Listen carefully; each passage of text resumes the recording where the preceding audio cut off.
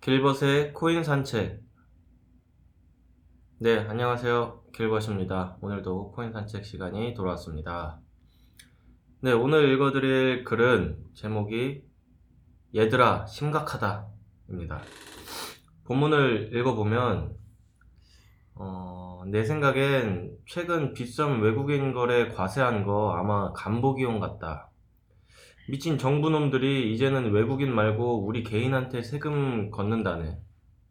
내 생각엔 일단 외국인 거래 과세해보고 어떻게 나오는지 보고 일반 국내 대중으로 화살 돌릴 것 같다. 왜냐면 2017년 12월에 도박으로 규정하고 징역형까지 발언했는데 우리들한테 세금 걷는다면 분명히 반발이 생길 거기 때문에 그런 것 같다. 그래서 외국인이 먼저 타깃이지. 홍남기가 내국인 비트코인 수익에도 과세해야 기사 봐봐. 너무 괘씸하지 않냐? 난 너무 열받는데. 이렇게 남겨주셨네요. 댓글 읽어보면 댓글이 되게 많은데 좀 막 표현이 격해요. 다들 이제 감정이 좀 격앙되셨는데 몇 개만 읽어보면 세금 먹일 거면 손해본 거 환급도 해주냐? 씨발 뭐같이 돌아가네 이렇게 해주시고, 아니 뭐 손발이 맞아야 뭘 해먹어도 해먹지. 통수 정부 제대로 까네. 해쳐먹으려 해도 뭔가 씨 뿌리고 가꾼 다음에 추수하는 게 상식이지. 이건 뭐 어제는 뭐 지랄을 떨면서 엎드려 놓고 이제와 세금 걷는다니. 이 뭔 개소리야. 근데 저는 이 댓글이 뭔 소리인지 잘 모르겠네요. 아무튼 넘어가 볼게요. 또 보면 그거 아니? 지금 빗썸 카오스 상태다.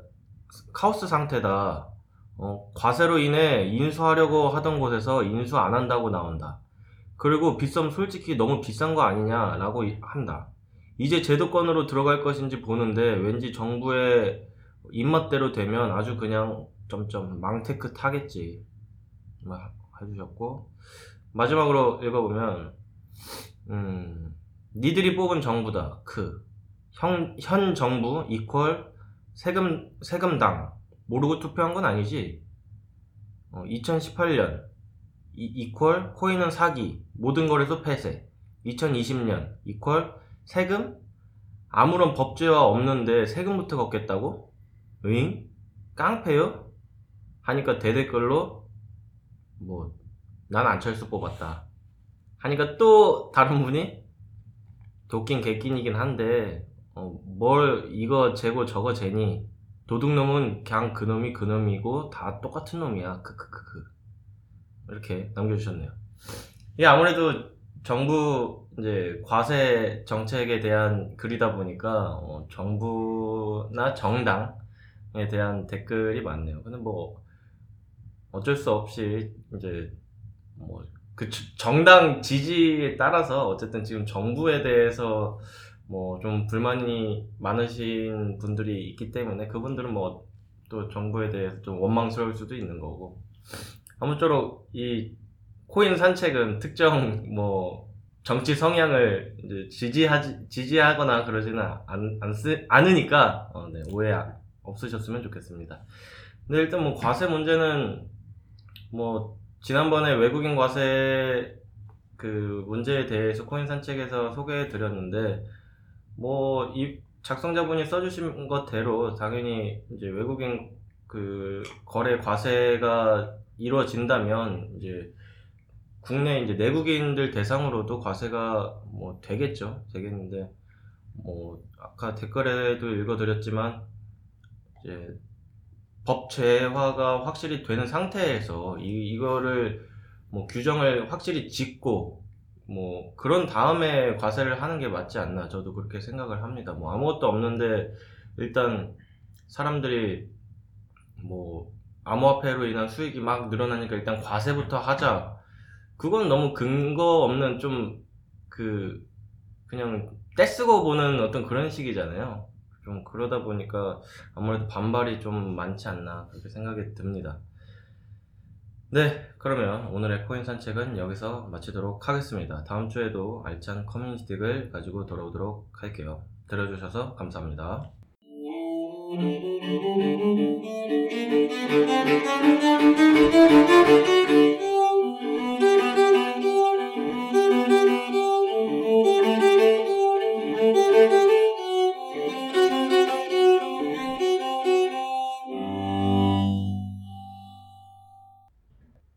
네, 블록체인 124화 2부 가자!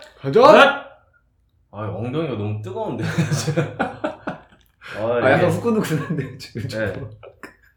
그래서 뭔가 좀 집중은 잘 되는 것 같아요. 괜히 좀 고요하고. 괜찮네요.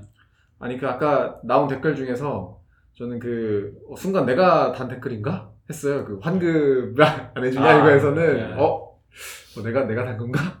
저 지난번에 몇 번 이렇게 말했잖아요. 그래가지고 굉장히 요즘 동감되는 댓글이 많다.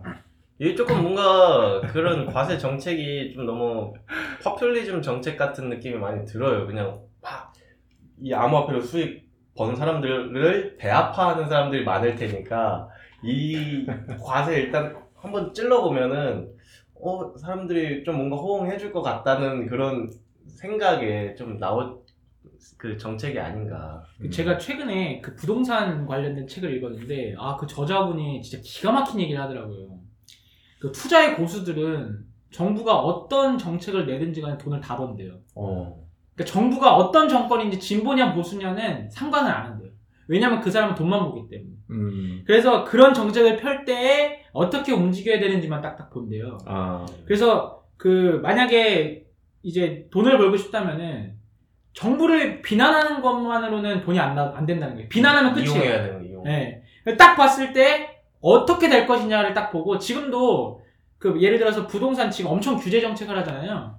그러면은 규제 정책을 할 때 집값이 어떻게 될 것 같아요? 규제 정책을 하면은 지금 오르고 있던데. 네. 올라요. 왜 오르냐면은 안 파니까. 규제 정책을 하게 되면 떨어질 것 같으면 안 팔아서 매물이 얼마 없을 때는 특히나 안 판대요. 그러니까 우리가 생각하는 거랑 완전 다른 방향으로 흘러가는 거예요. 그래서 여기서 피해보는 사람들은 실수요자들. 네, 실수요자들. 살아야 되는 사람들만 피해본다는 거예요. 그 사람들을 보호하기 위한 정책이 오히려 그 피해를 주는 거예요. 그러니까 돈 버는 사람들은 정부가 어떻게 하는지는 그만 딱 보고서는 행동한다는 거예요. 그래서 만약에 규제한다? 안 팔면 돼요. 안 팔면은 이제 서울 집값은 더 오르죠. 이제 실수요자들이 이제 들어가야 되는데 이제 좋은 데 들어가고 싶은데 이제 안 파니까.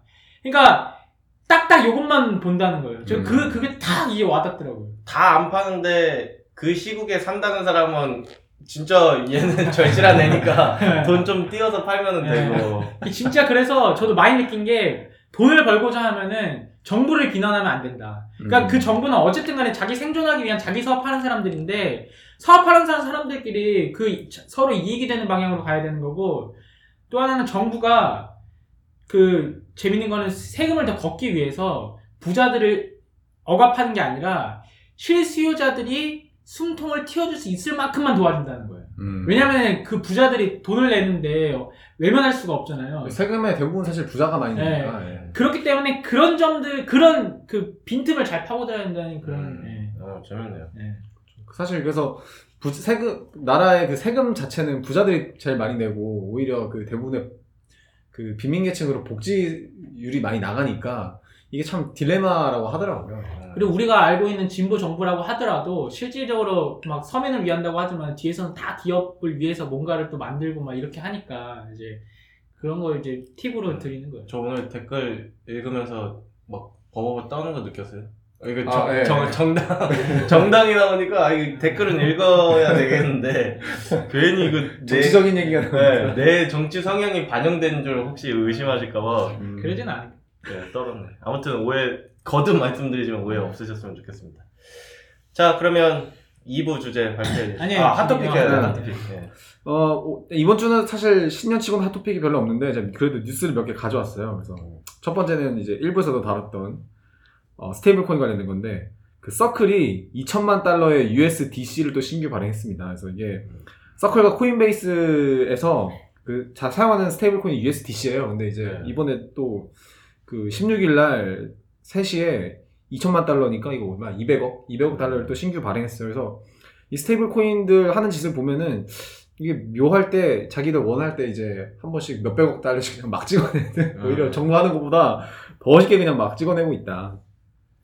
그다음 두 번째는 비트코인 대규모의 이체가 있었어요. 그래서 약 한 250억 원, 그래서 2,500만 달러 규모가 여러 개의 어떤 그 익명 주소에서 OK 익스체인지로 전송이 됐다.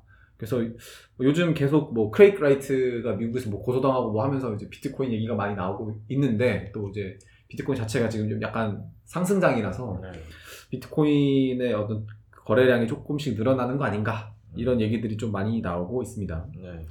마지막은 로저버가 비트코인은 피라미드식으로 변질됐다. 그래서 BTC의 본질이 이미 피라미드식 다단계로 변질됐다. 비트코인에 대해 주위 사람들에게서 가장 많이 들은 것은 이것을 사서 들고 아무것도 하지 마라. 나중에 가격이 올라가면 그때 팔면 된다. 반면 비트코인 캐시나 다른 알트코인의 경우 이것은 페이팔이나 뱅크 오브 아메리카 은행 계좌 또는 신용카드보다 유용하다. 이다라고 덧붙였다. 많이 팔았나 보네. 그래가지고 이제 참 너무 속보이는데. 뭐 어쨌든 오늘의 뉴스는 여기까지 될 거고요. 제가 이제 2부 주제 관련해서 이제 가져온 거는 뭐냐면은 NBA 선수가 입었던 유니폼을 블록체인 경매로 판다. 그래가지고 이제 미 프로농구 이제 세크라멘토 킹스의 선수 유니폼을 블록체인에 접목시킨 경매 시스템을 활용해서 팔기로 했다. 그래서 이제 이 경매 시스템에서는 이제 이 ERC-71 같은 디지털 토큰을 발행해가지고 이제 이 유니폼을 팔겠다, 이런 얘기들을 하고 있어요. 그래서 NBA가 좀 이런 것들을 하고 있는데, 이 판매하는 플랫폼 자체는 이제 컨센시스가 지원하는 블록체인 기업 투리움이 한다. 그래서 뭐 얘네들이 뭐 이렇게 하고 있다. 그래서 이제 가져왔는데, 저희가 지난번에 이제 블록체인과 NBA 한번 했잖아요. 그래서 그렇죠. 오늘에서 블록체인과 야구에 대해서 한번 다뤄보면 어떨까. 특히 뭐 한국 야구 정도 되면 좋을 것 같아서 가져와 봤습니다. 저번에 내용은 뭐 선수가 개인 토큰 발행해가지고 뭐 그 선수 후원하는 좀 그런. 네, 그 선수가 이제 연봉을 어떻게 나눠 갖는. 네, 그 선수의 연봉을 이제 어떤 미리 받아서 값을 받는, 그리고 이제 그거에 대한 배당금을 이제 토큰의 대가로 주는 거였고, 뭐 이번엔 뭐 유니폼 가지고 하는 건데, 제가 이번에 가져오면서 이제 좀 다른 얘기를 해볼 수 있는 게 뭐가 있냐면, 스포츠 쪽에 이제 최근 한 10년 들어서 가장 유행하는 것 중 하나가 스탯 분석이 있어요. 그래서 이제 농구 쪽은 좀 스탯을 다루기가 애매해가지고 좀 발전이 덜 된 상황이어서 좀 그렇긴 한데, 야구 쪽은 이제 세이버매트릭스 같은 것들이 굉장히 발달해 있잖아요. 이제 한국 같은 경우는 뭐 그래도 좀 늦은 편에 속하지만, 미국 같은 경우에는 뭐 이미 그 스탯 분석이 어마어마하게 발달을 해가지고, 그 스탯에 따라서 이제 뭐 거의 선수들이 연봉 협상을 하는 과정이 거의 이제 그 법정 협상에 가깝게끔 되고 있다고 해요.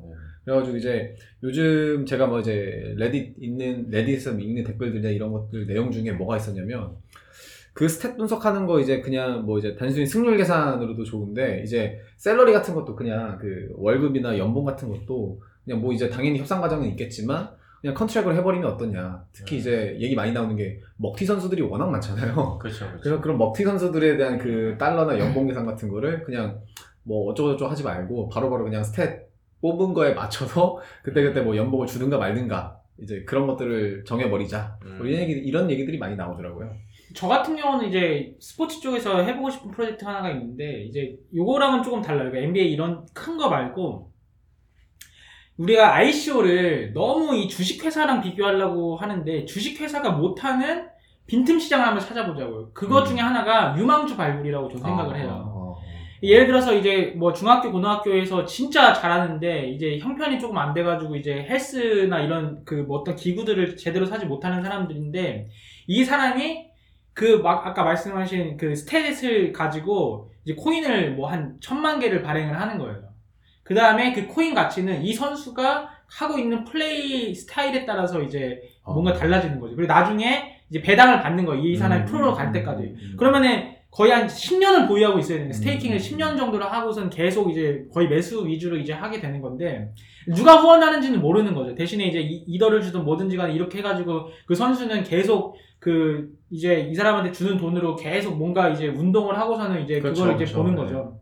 그러면 뭐냐면은 이 선수가 나중에 그 프랜차이즈가 선수로 되면은 이 선수가 그 하는 유니폼을 제일 먼저 여기에 그 코인을 산 사람들한테 먼저 팔 수 있는 권한을 주는 거예요. 경매가 이렇게 일어나는 거죠. 그러니까 기존에 있는 경매 시스템을 이렇게 가져오는 게 아니라 애초에 지금 이제 크고 있는 친구들.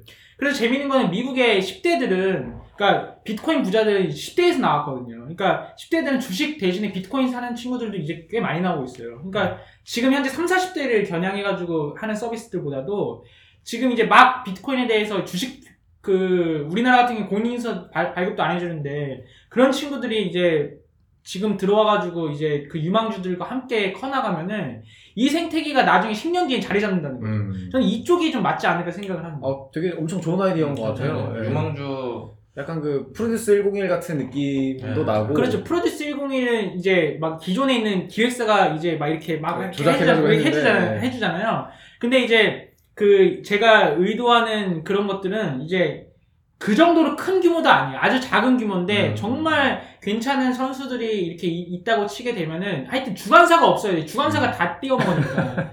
그러니까 주관사 없이 그냥 그 개인 선수가 발행하고 발행 내역은 보이잖아요. 그러니까 거기에다가 돈으로 다 준 다음에 이 선수가 이 돈을 어디다 썼는지 또 알 수가 있어요. 왜냐면은 어쨌든 간에 출금을 했을 거 아니에요. 그렇죠. 출금을 했을 거니까 그 출금이 어디로 가는지를 알면 돼요. 그러면 이 선수가 운동할 때 썼구나, 닭가슴살을 사 먹었구나, 아니면 룸사롱을 갔거나, 근데 룸사롱 갔다 그러면 그 다 매도하고 던지고 나가면 되는 거고. 근데 이제 정말 괜찮으면은 이제 하여튼 간에 이런 시장이 앞으로는 저는 커질 거라고 봐요. 그러니까 개개인의 포커스되는 주식 시장 형태가 이제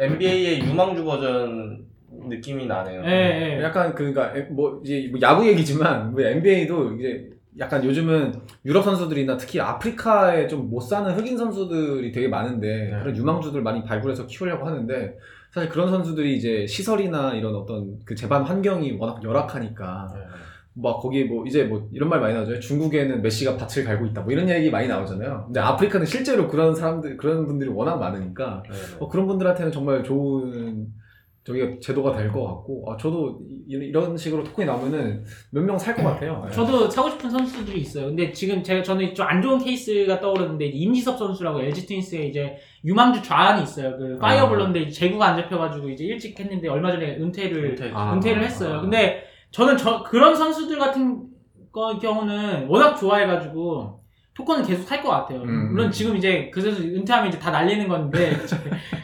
아무튼간에 그런 게 되게 재밌어요. 그리고 더욱 재밌는 거는 내가 어떤 코인을 샀잖아요. 그러면 그 코인이 관심을 가잖아요. 서비스에 대해 관심을 가잖아요. 더 재밌어요. 사는 게. 그래서 내가 만약에 연예인을 좋아한다. 그럼 그 연예인의 소속사 주식을 사면은 그 연예인 제품을 더 이렇게 열심히 사고 더 관심 가지면은 더 생활도 재밌고 이래가지고 저는 LG 트윈스에 이제 좀 떠오르는 샛별들이 있는데 그런 샛별들이 만드는 발행하는 코인들 LG가 이렇게 엄청 상위권 아니더라도 저기 3군까지 있어요.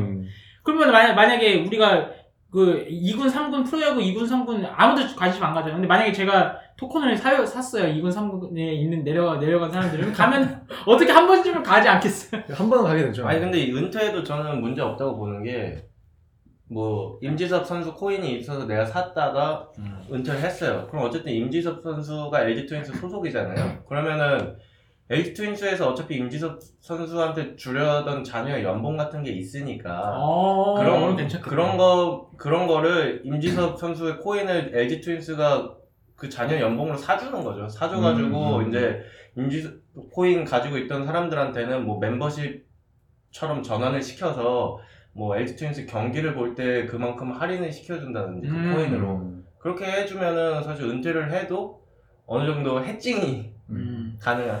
저는 또 이게 방금 들으면서 어떤 생각을 했냐면은 이게 선수들한테 팬들이 원하는 것들이 있잖아요. 특히 건강 관리나 이제 또 문제들이 젊은 선수들은 특히 문제들이 좀 많이 일어나는데 사생활 관련해서도 문제들이 많이 일어나고 요즘 해외 스포츠에서 많이 일어나는 게 그 양 문제 그리고 이제 뭐 이런 뭐 건강 관리부터 시작해가지고 운동 관리 같은 것들이 사실 정말 프로 정신을 가진 선수들은 잘 하는데 이제 아마 좀 약간 젊은 선수들은 관리 안 되는 경향들이 있는 것 같더라고요. 그래서 이제 약간 대시코인도 보면은 그런 월급을 줄 때 그런 프로포절들 대시의 어떤 그 기여할 수 있는 어떤 제한에 따라서 그 대시에 보상을 주게 되는데 선수들한테 월급이 이렇게 토큰을 통해서 지급될 때에도 선수들이 나 이번 달에 운동 뭐뭐뭐 할 거야 라고 했을 때 이렇게 올려가면서 이제 계속 토큰을 사게 한다든지 뭐 그 보상이 지급되게 한다든지 하는 게 좀 재밌을 것 같다는 생각이 좀 많이 드네요. 네. 그래서 저도 아까 일부 주제랑 연장선상에서 이제 놓고 봤을 때는 이제 우리가 기존에 있는 엄청 큰 거에 기생하려고 하잖아요, 자꾸. 근데 기술이라는 거는 마이너한 사람들을 메이저로 올려놓음으로써 이제 그 시장 마켓 사이즈를 키운다고 저는 생각을 해요. 구글도 그렇고 유튜브도 그렇고 기존에 이런 시장이 없었는데 이렇게 그 아마 방송인들도 이제 유튜브를 통해서 스타가 될 수 있는 그런 것들을 만들어주잖아요. 그러니까 블록체인 토큰이 꼭 은행에 기생해가지고 은행 시스템이 뭔가랑 자꾸 이렇게 하려고 그러는 것보다도 없는 것들, 특히 저는 이제 올림픽 같은 거 비인기 종목 같은 경우도 전 충분히 이제 뭐 우리가 잘 그 관심 갖지 않았던 그 봅슬레이 같은 것들 그런 것들도 있고 또 장애인 올림픽들도 많이 있잖아요. 그럼 그런 사람들한테 이제 그 후원도 하고 동시에 이거 우리 술 먹을 때 하는 얘기 아니에요? 그러니까 이런 쪽으로 좀 더 그러니까 사회 취약자들이 더 많은 부를 경험할 수 있는 어떤 인프라로서의 기술로 계속 이제 고민을 해야 되는 거지.